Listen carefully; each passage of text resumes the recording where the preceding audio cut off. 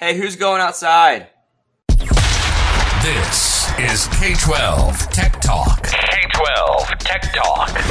The podcast by K-12 Techs for K-12 Techs. Real conversations, real arguments, and real banter on trending K-12 technology topics and issues. Live from the somethingcool.com studios, this is episode 84 of the K-12 Tech Talk podcast. The one and only, the true K-12 Tech Talk podcast. If you can't tell tonight, we are testing out a new recording setup. So give us some feedback of what our audio sounds like, because I don't know, it might sound better, might sound worse, who knows.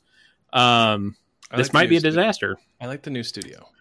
You like the new studio? Yeah. Yep. Yeah. The drape, the curtains really set off the room. Yeah. Somethingcool.com curtains. Yeah, it's Jeremy worked with an interior designer for those curtains. It's a nice play on the logo. It's the new kind of that fresh color, brightens the room. It looks good. Jeremy should be very proud of these curtains. Drapes, are they called drapes anymore? I think they're just called curtains now.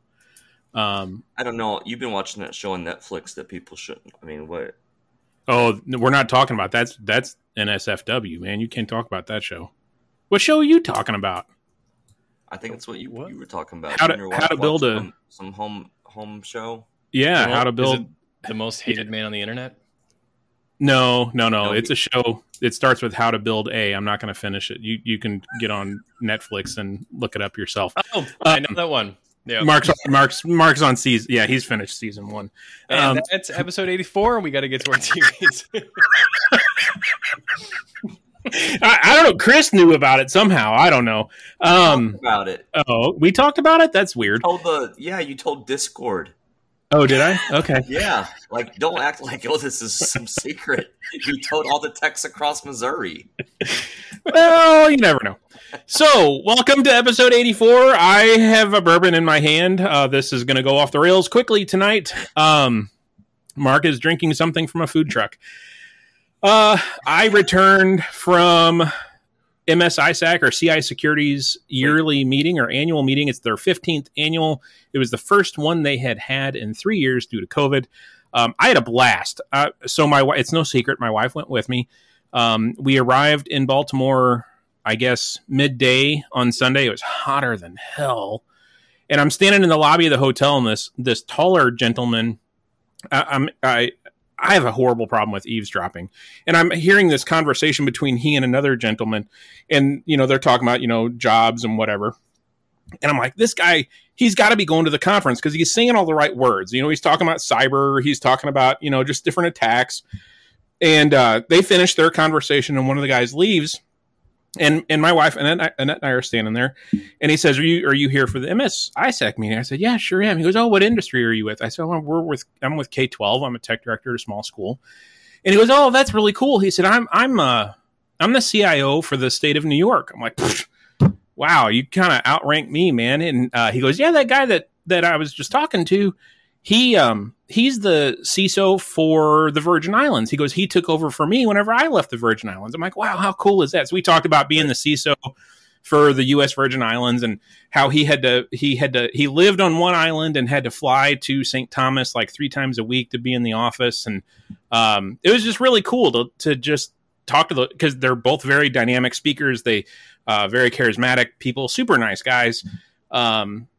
And that's how the conference went. I mean, everybody I talked to was super nice. All the CI security, Jamie, ran into him several times. Michelle Nolan, she's been on the show before. Long story short, it was a lot of talk about what MS ISAC can offer or what CI security can offer state, local, and tribal entities, including K-12. If you are not a member of MS ISAC, I highly, highly, highly recommend you joining MS ISAC. Just go to Google, search how to join MS ISAC. One of the first hits will be CI Security's website and how to join MS ISAC. It's completely free. You'll get all the updates from them, and they've got a host of free offerings, including their MDBR, their black hole DNS service, vulnerability scans from the outside, all sorts of really cool stuff, and their annual meeting. Probably the thing that struck me the most, I'll end with this. It was a great conference. The thing that struck me the most, it did not matter if you were in K-12, higher ed, state government, county government, water department, fire department. It didn't matter. The problems were the same. The problems are, you have a vulnerability or a risk. It's identifying that risk, planning to mitigate that risk, and then implementing the solution. And there's always hurdles at each one. And everybody's hurdle, it seems like we're the same. And the big one was the end user. Like MFA was a huge topic of conversation. I had a roundtable about it. There were a couple other talks about it. But the majority of the concerns were getting user buy-in, getting end user buy-in. So it was very refreshing to see that, I'm a public school district of 300 students, and I'm having the same problems that a state government is having. So it was really interesting to kind of see that common thread among them all. I was going to say, unpack your MFA stuff a little bit too. Like, what all did you talk about? What did you recommend? What did your panel talk about? Well, it really wasn't a recommendation. I told our story, and I've talked about it on here before. It was your dog, man. It was the story that we had that teacher scammed for $400 last year, and I leveraged that issue to push for the forcing of two-factor authentication. And it was just that story. We forced MFA for Google, and then at the same time, I was purchasing a tool to do MFA for our elevated domain accounts. And then the school district that was with me talked about what they were doing. They're leveraging Azure to do MFA and a couple other things to leverage some MFA for staff. And they're actually talking about doing MFA for students, which was, okay, that was something else that was really interesting. I'm trying not to hog the time. But I attended I know. I attended a session with Google. They were there, and it was a K-12, they called it a birds of a feather meetup. And it more or less was Google in the front of the room saying, okay, what can we do better to help schools? And man, they got chewed on for quite a while. And the big one was they need to sign student data privacy agreements. The second was schools let me just say this. We're lucky in Missouri that we have an organization that goes out and gets insurance for us as a consortium. The majority of the people at this conference said that they all have to go out on their own district by district to get cyber insurance. And one guy was saying he had to fill out an 18-page questionnaire to qualify for cyber insurance from one carrier, and he had to get quotes from multiple carriers. And the big thing that these carriers, these insurance companies are now pushing is not just MFA for staff, but MFA for students, which I still think is crazy. But they are wanting Google to help with that. And if that means like a badge that Clever does, the student's still going to have a username and password, but then they're going to have a badge to put up as that MFA. So it was a lot of kind of complaining at Google or asking for assistance from Google to help address MFA for students, which I think is crazy. That it hurts to think about it, but like what other device could a student use for MFA? So it has to be a classroom purpose built. Right. Josh is choking on his drink thinking about it. No, it's real man doesn't. It's a QR code. It's a code that the teacher has in their classroom. I don't know what's going on right now. It's gone off the rails tonight. Yeah, no, I agree, Mark. It has to be some sort of badge. And people were saying, well, somebody needs to... I don't know what you're laughing at. Okay, you come drink some bourbon with me. Josh is so upset about student two-factor that he's choked up all of his bourbon. You're lucky I didn't come out my nose. Somebody said, well, they need to start making Chromebooks with fingerprint readers in them. And I kind of sheepishly raised my hand in the back of the room. I'm like, have you ever tried to implement fingerprint reading to pay for lunches and the uproar that comes with that from parents about you're collecting my students' fingerprints, blah, blah, blah, blah, blah. Never going to happen. Not a good idea. So, oh my God. I can't imagine like an element, like a first grade teacher, like, all right, kids, line up. We're going to register your fingerprints. Right. Right. For two-factor. For two-factor, so you can log into your Google account so they can so Google can have your fingerprints. Yeah, that'd never fly. So to me, it almost has to be some sort of pictograph card that they can hold up in front of the camera. But yeah, we are very lucky in our state that we have a consortium that goes out and gets that insurance for us. I did today. So our teachers returned today. So I did 3 of our 4 campuses, their faculty meetings. I had an hour with them for all things technology. But we introduced that we're moving. This was our criteria. I know that we unpacked this a little bit before. If you have access to a teacher grade book in our SIS, that's the criteria that means that you have to do two-factor as a faculty member, which is right. Teachers. So we've introduced that, and they'll have like 2-3 weeks to get that turned on. So just kind of interesting. Secondary, I felt like they were very no big deal, heads nodding yes. The elementary that I went to today, just not as eager to accept my sentences. No pushback, but it was just kind of interesting that there was a difference in like, and I don't know if it was just the time of day, but I just felt like there was a difference between those two groups when I started talking about two-factor, just kind of how it was received. Just interesting. Yeah. But we're doing that so if you have SIS access, like on the admin side, which we've had that for a while now, so your counselors, principals, secretaries, they all do two-factor with Google already.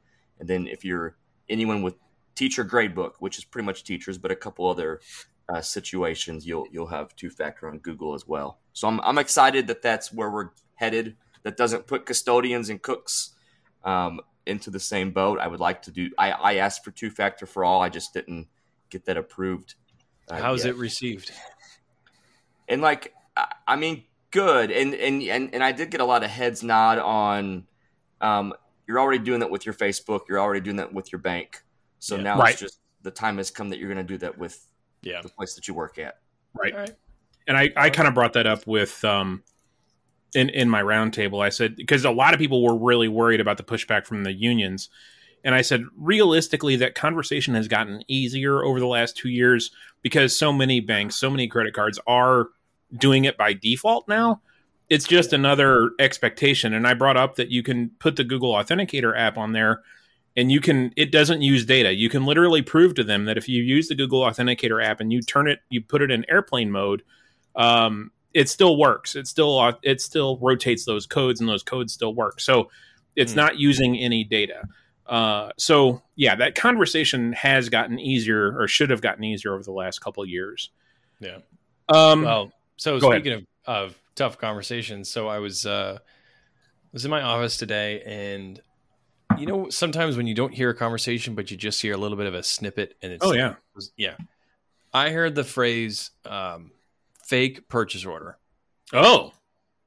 And I was in the middle of a meeting, got up from my chair, walked out. I was like, did I hear you say what I thought you said? And I could see 2 people standing around a computer, looking at the computer like big eyes. And turns out one of our vendors had contacted us. It's a big name vendor, so I'm not going to name him. And they're like, "Hey, we got this purchase order from you guys and from an email, and it definitely doesn't look. Something doesn't look right." And immediately we know this is a forged purchase order. And so one person was like, this is coming from a school for these 15 or 20 super expensive, like $4,500 laptops, which I don't even know they make them that expensive. Well, yeah, Max, right? I don't think they were, no. And they were being ordered, they were being shipped to the school. And so like the first person's response was like, I can't believe the school would do this. Like, this is breaking the law. This is a fake purchase order. And I was like, no. Like that, this is a very intelligent school. Like, they're not going to do something that dumb. And so I go back, and then as we're on the phone with the principal, she's like, I have no idea what's going on. We name the person in the email, and then we read the email address, and we both realize this is a student's email address. That's awesome. And at that point, I'm like, this is either the smartest student in the world or the dumbest. And holy cow. the email was like, hey, I'm so-and-so. I am named a job title in our business office, and it had the email signature and everything. Here's our purchase order.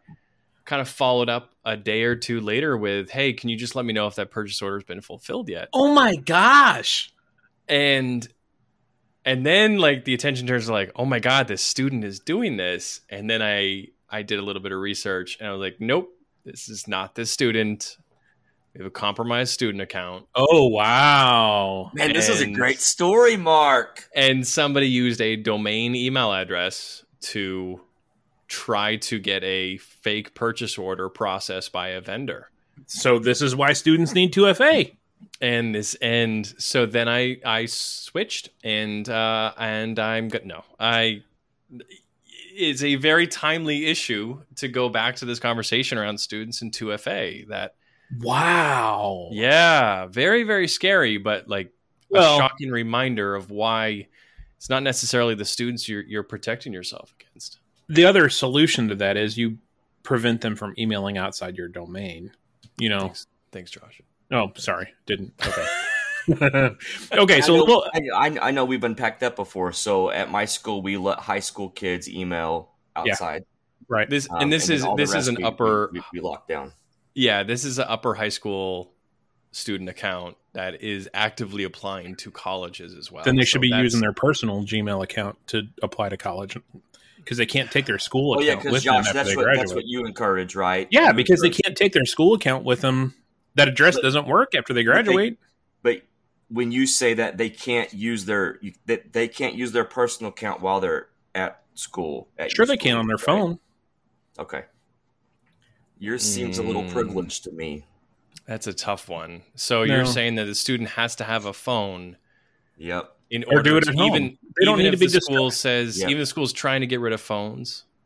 Josh is living. I'm just going to call this as I'm seeing it. He's assuming the kid has internet access at home, a device at home, and a cell phone in his pocket.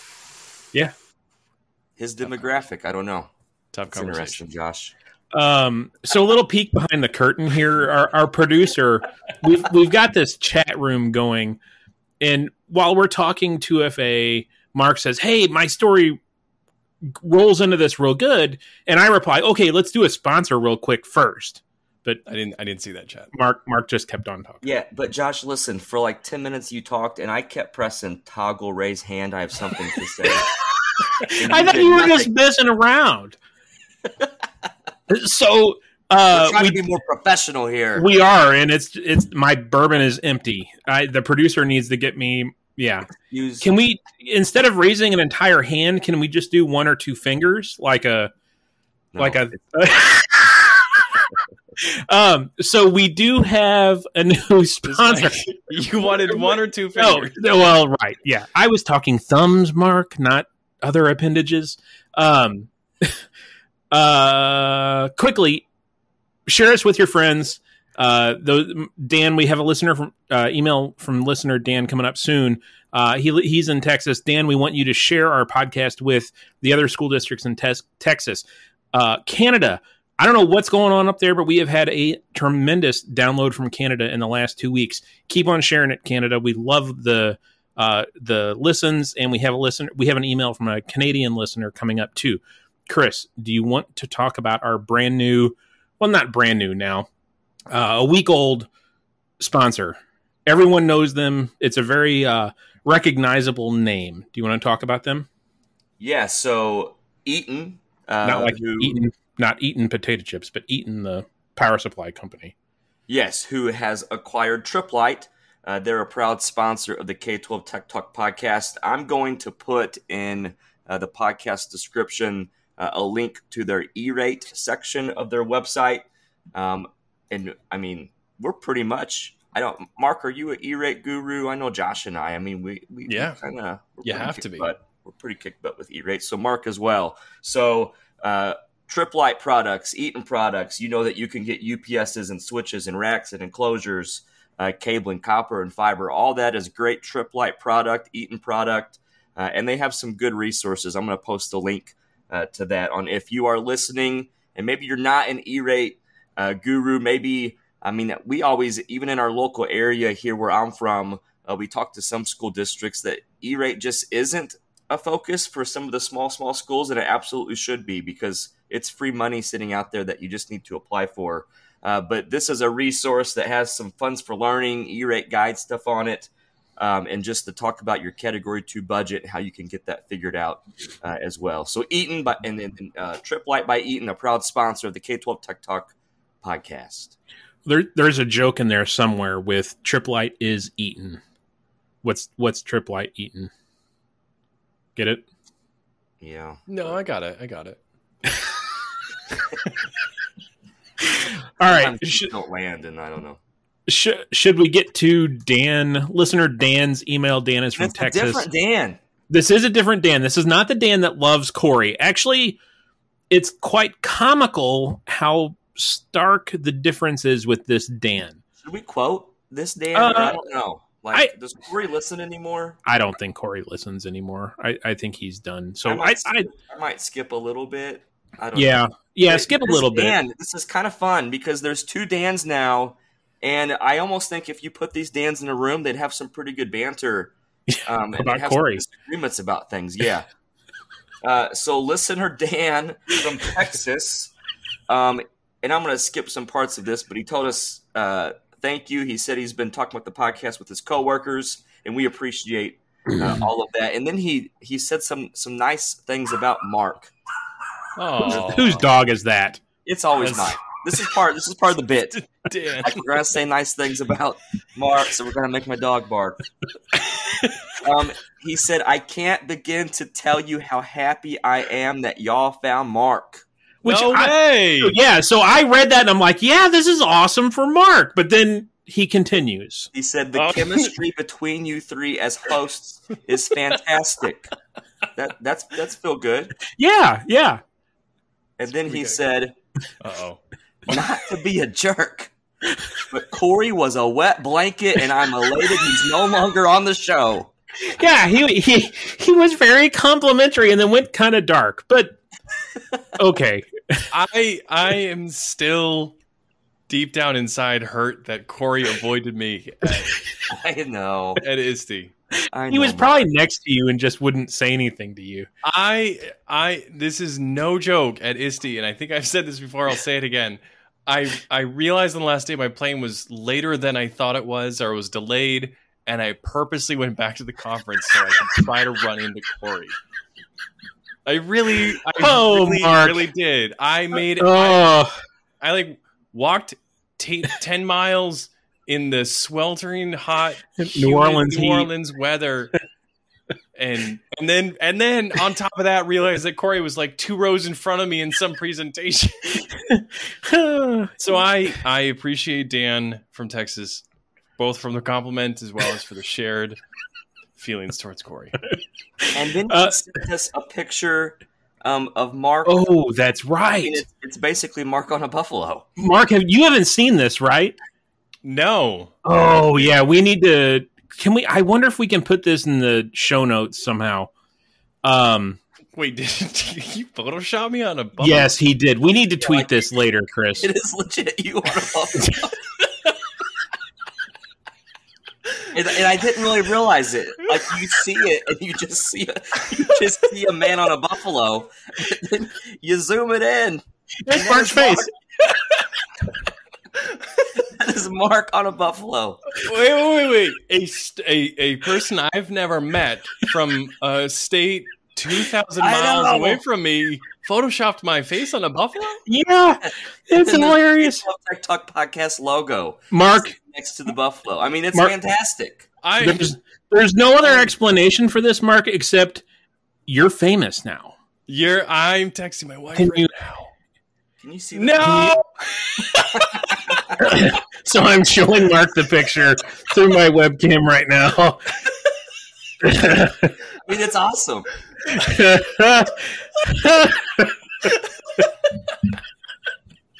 So we'll have to tweet this. So there is a tech question in here. There is a tech question in here.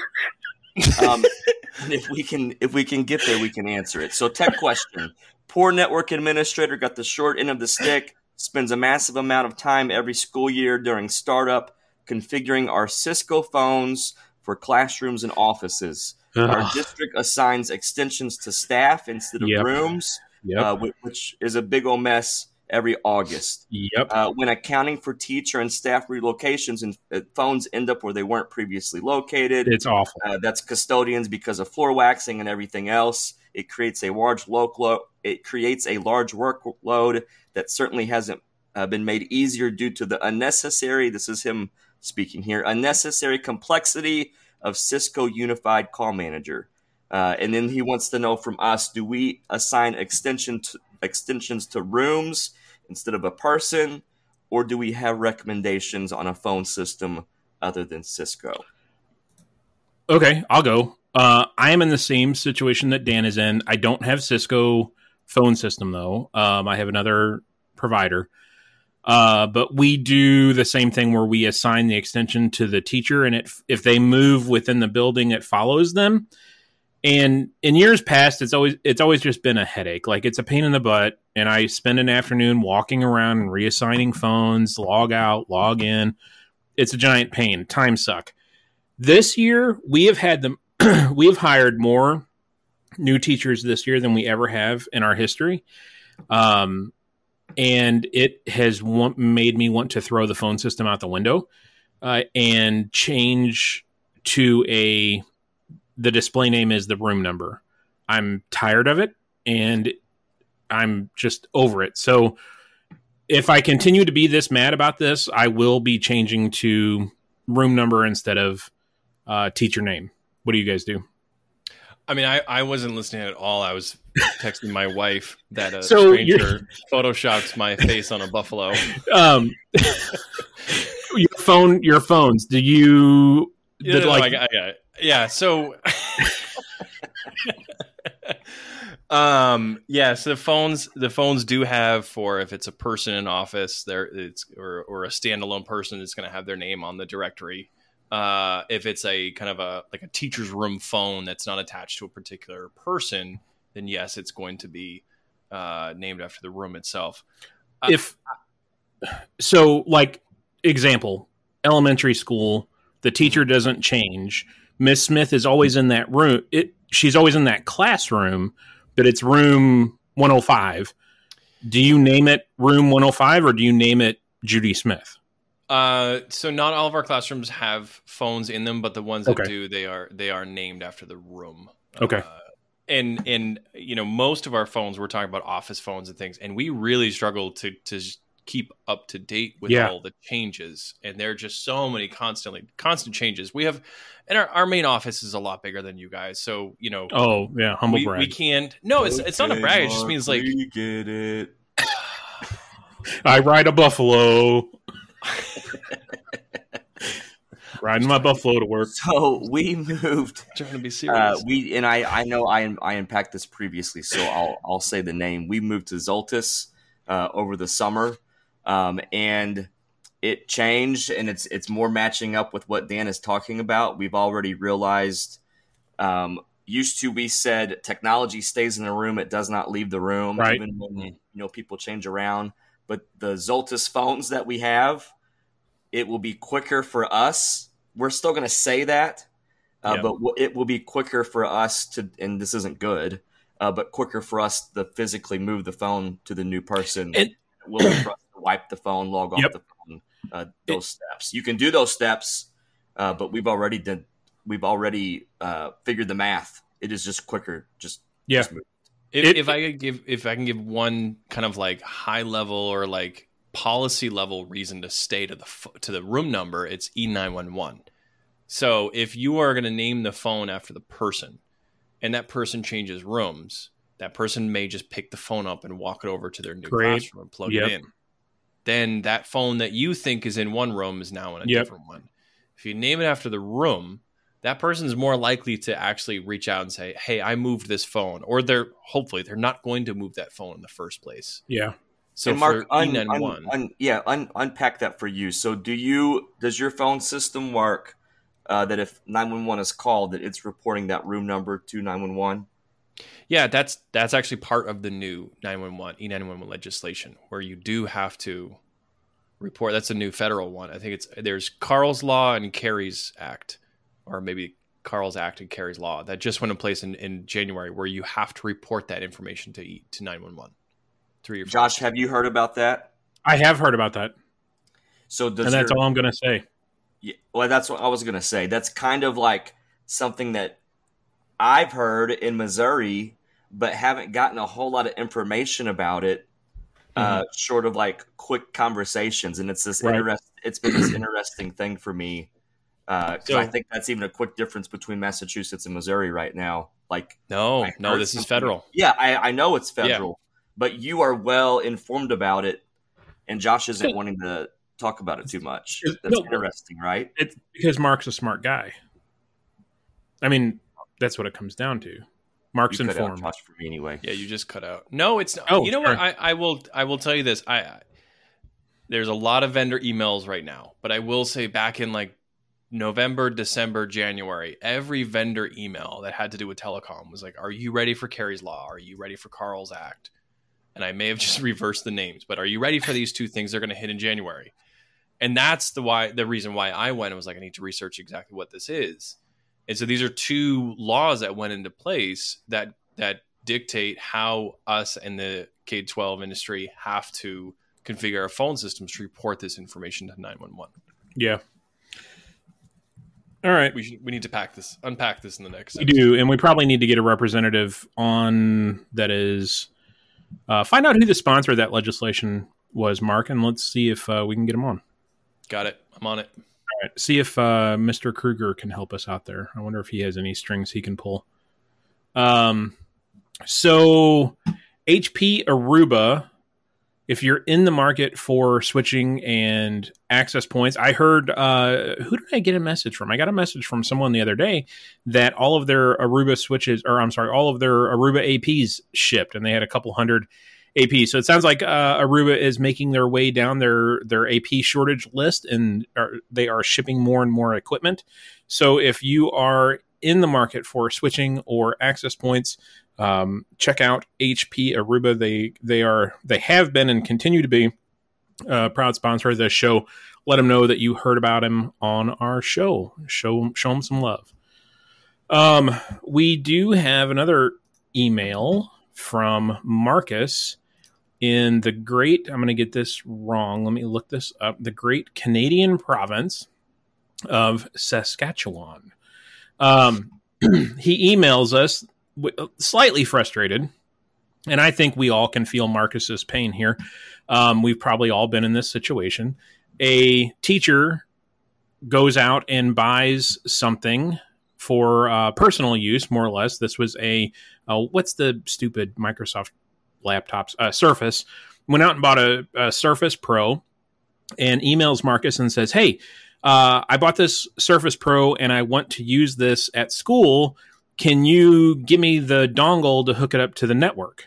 Now, keep in mind, the Surface Pro is he bought it for personal use. He didn't buy it. The school didn't buy it. So it's technically a personal device. And he's wanting to use it on the school network. Marcus said, his first response, and he vetted this with his administration to get buy-in and make sure everything was cool. But he's taking the stance of this is a personal device. This gets treated like any other BYOD or guest device. It goes on the guest wireless network. It will not touch the production, either physical or wireless network. He's not going to change any firewall rules or anything like that to make it special, privilege or anything like that. He's just kind of voicing a frustration with the mentality of, I'm going to buy this device personally, and I expect you, IT guy, to make this work at school. He also went to point out that at no time should any private student data be kept on that device, that it's still a personal device. There should be no protected information on that device. Have you guys been in that situation before or had something similar happen? Good talk, guys. Good talk. I defer to Chris. Oh, okay. I mean, I just had new teacher training this week, and a teacher wanted to ask me about her Cricket, if she could bring it in. Good night. On school computer. Those and that damn answer is a no. And that's a hard conversation because teachers use crickets all over the place. And it's a good thing. And I can assume that this person with this Surface, again, I always feel like, or I try to get there, if they bought something, if they're doing something, at some point in there was a want or a need. Why did they use that? Why do they want to use it as a secondary device in the room? There's going to be something there that makes some sense. Absolutely. So you can have conversations about that. But that at the end of the day, I mean, I've had unauthorized iPads purchased before with district money that I didn't allow to be fully on district network because it did not go through the technology department. It wasn't aligned with the technology program.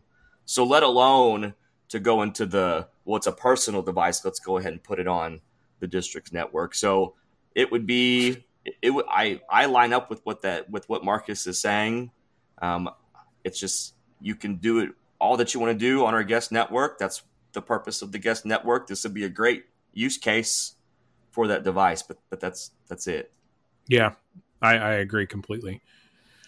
I think Mark's going to disagree. Here we go. No. I'm not going to disagree. I think it's a tough position to be in because you have somebody who has just spent a lot of money of their personal money, and they actually it sounds like they got approval from their principal to do it, right? I didn't get that vibe.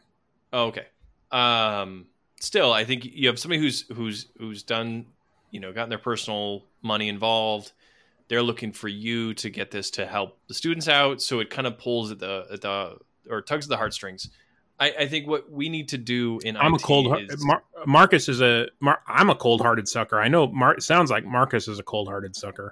I'm not saying that I'm not a cold-hearted sucker, but what I'm saying is we need to do a better job in certain circumstances like this at communicating our expectations and then having technology to back that up.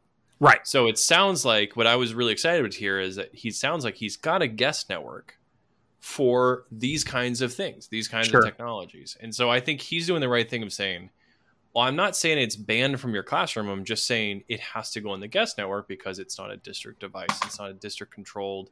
There's no district security on there. So it sounds like he's given him an avenue to use it. And it's not the best avenue, but he's given this person an avenue to use and kind of sticking with his security plan. So I think he's doing the right thing of moving it to the guest network. It doesn't mean that it's going to make it okay, right?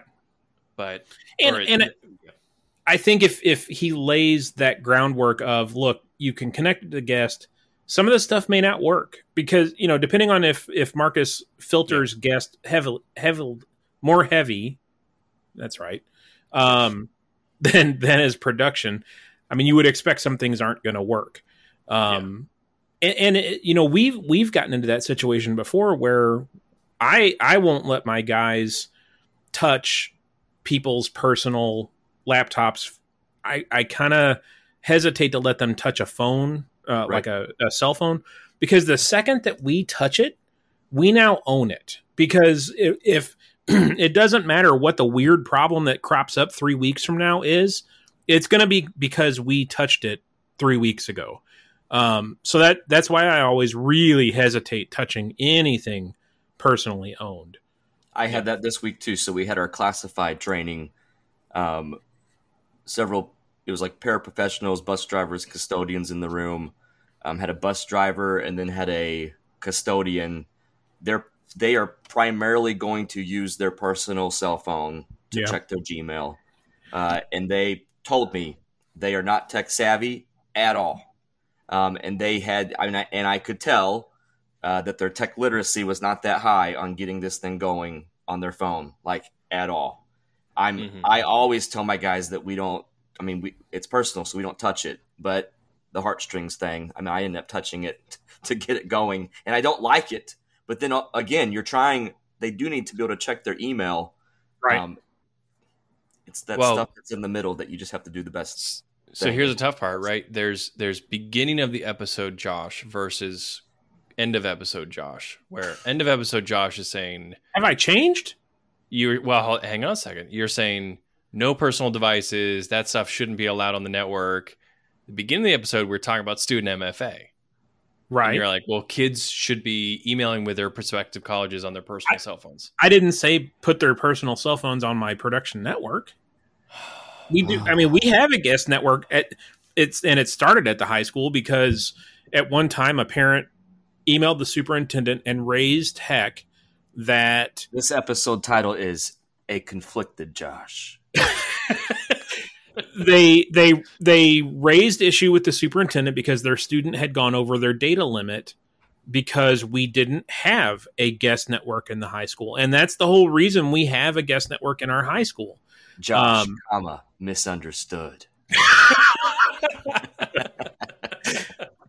So, I mean, there is a use case for the guest network, and our guest network is completely segmented off, and it doesn't. It's not for kids to reach out to colleges. By golly, they can from their personal email accounts on their cell phones on the guest network. I don't care about that. They can do that at home too. I don't manage their home network. No, yeah, this is you guys are trying to start a fight. In today's episode, Josh does not want kids to go to college. Yeah. No, well, I don't think everybody has to go to college. I think trade school is a very viable option. So yeah, Josh the elite. Oh, here we go.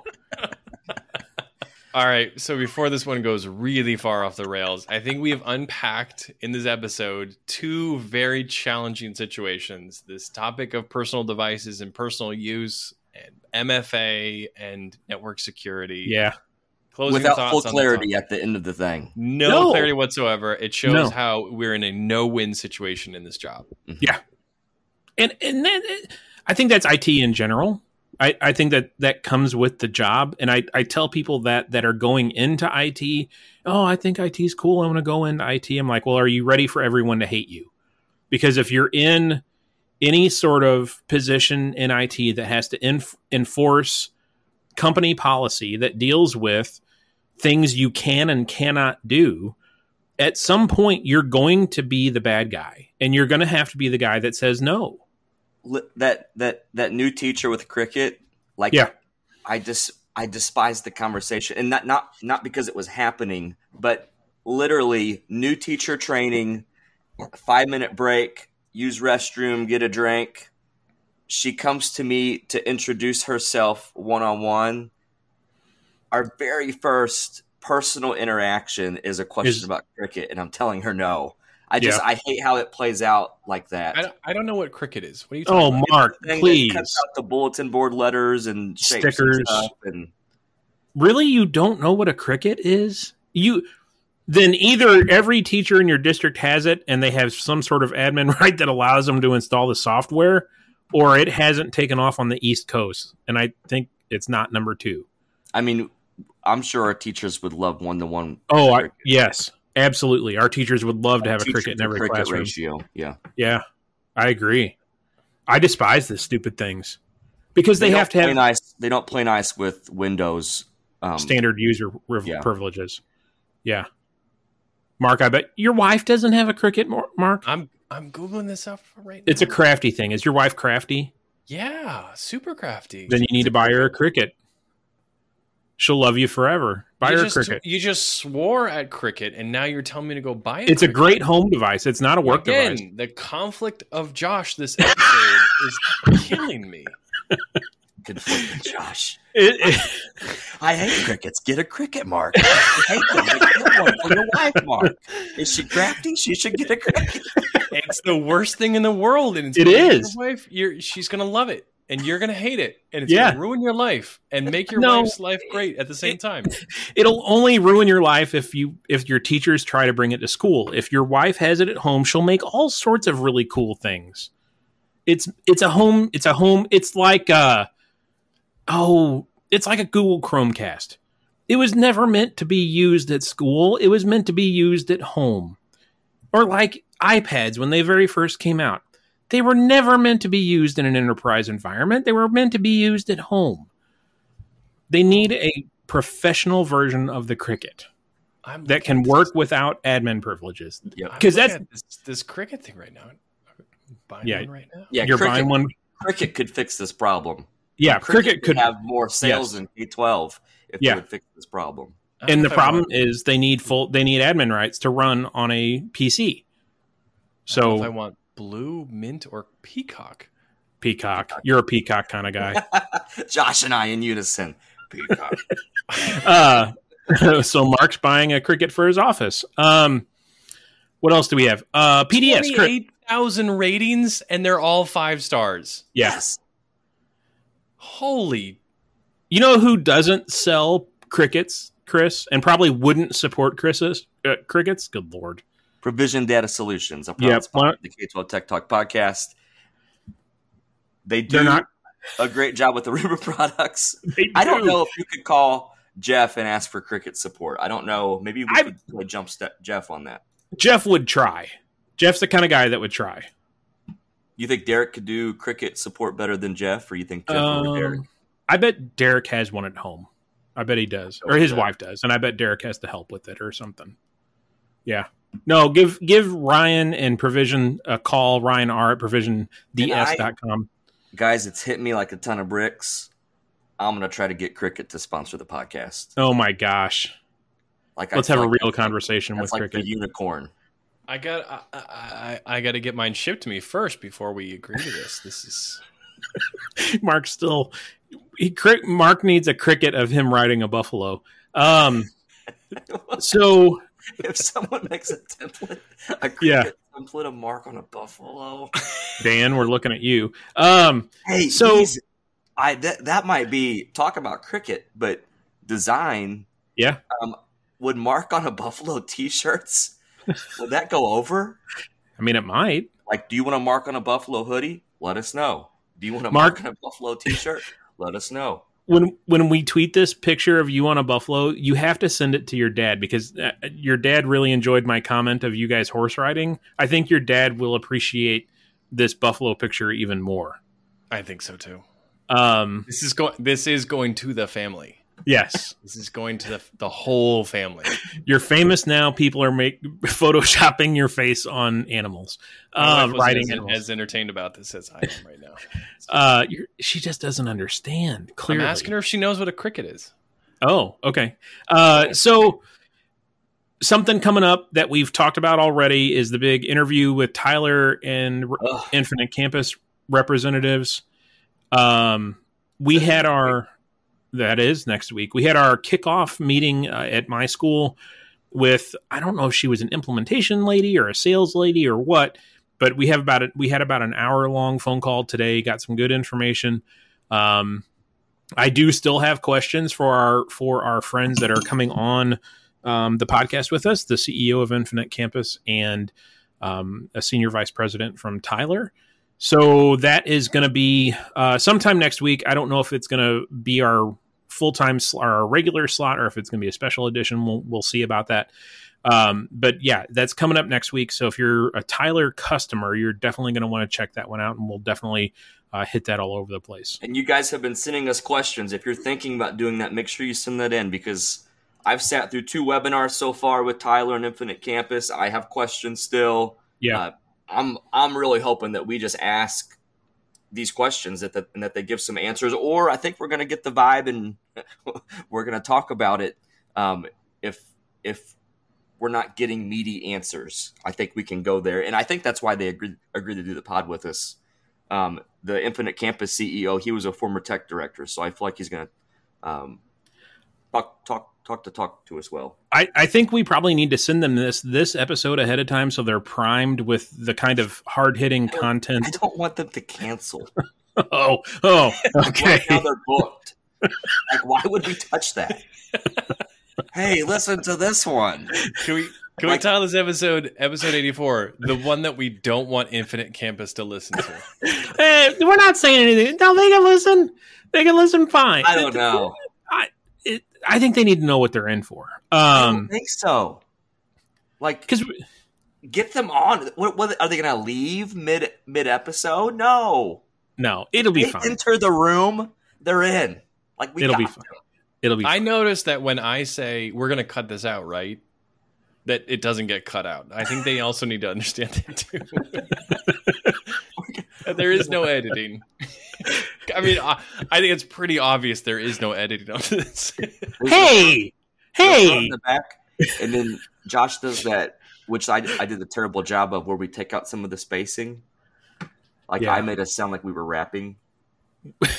We'll see with this new tool. So yeah, we have this new interface we're recording with tonight. So we'll see what this sounds like. Maybe we'll go back.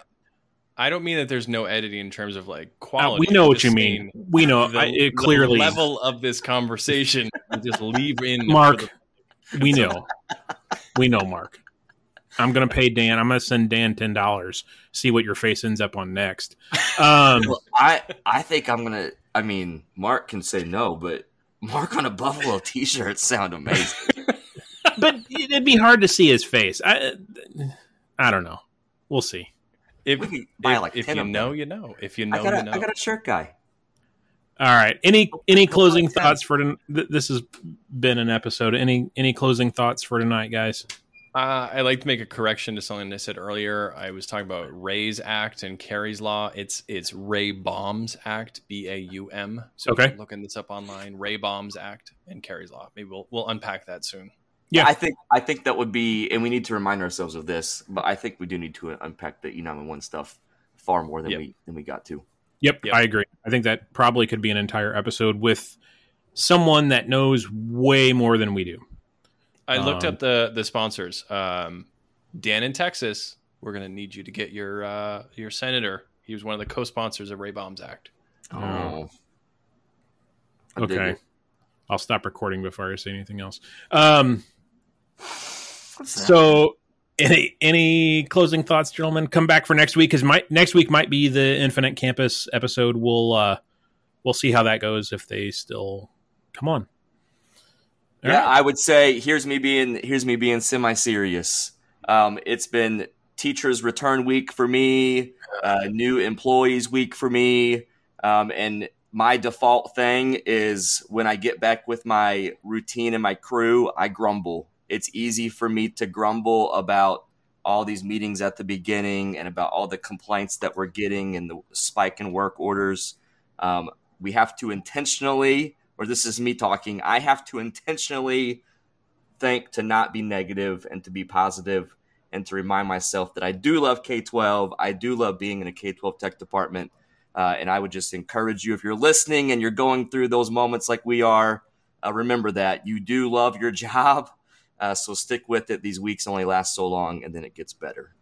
Well, and I think that's the important part of it is this happens every year. You know, we go through this cycle almost every year. So, yeah.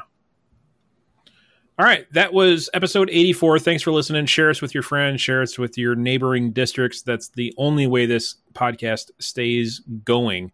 That and the funny pictures of Mark's face on people riding animals. So if you have any questions for us, shoot us an email, k12techtalk@gmail.com. We're on Twitter. We're on LinkedIn.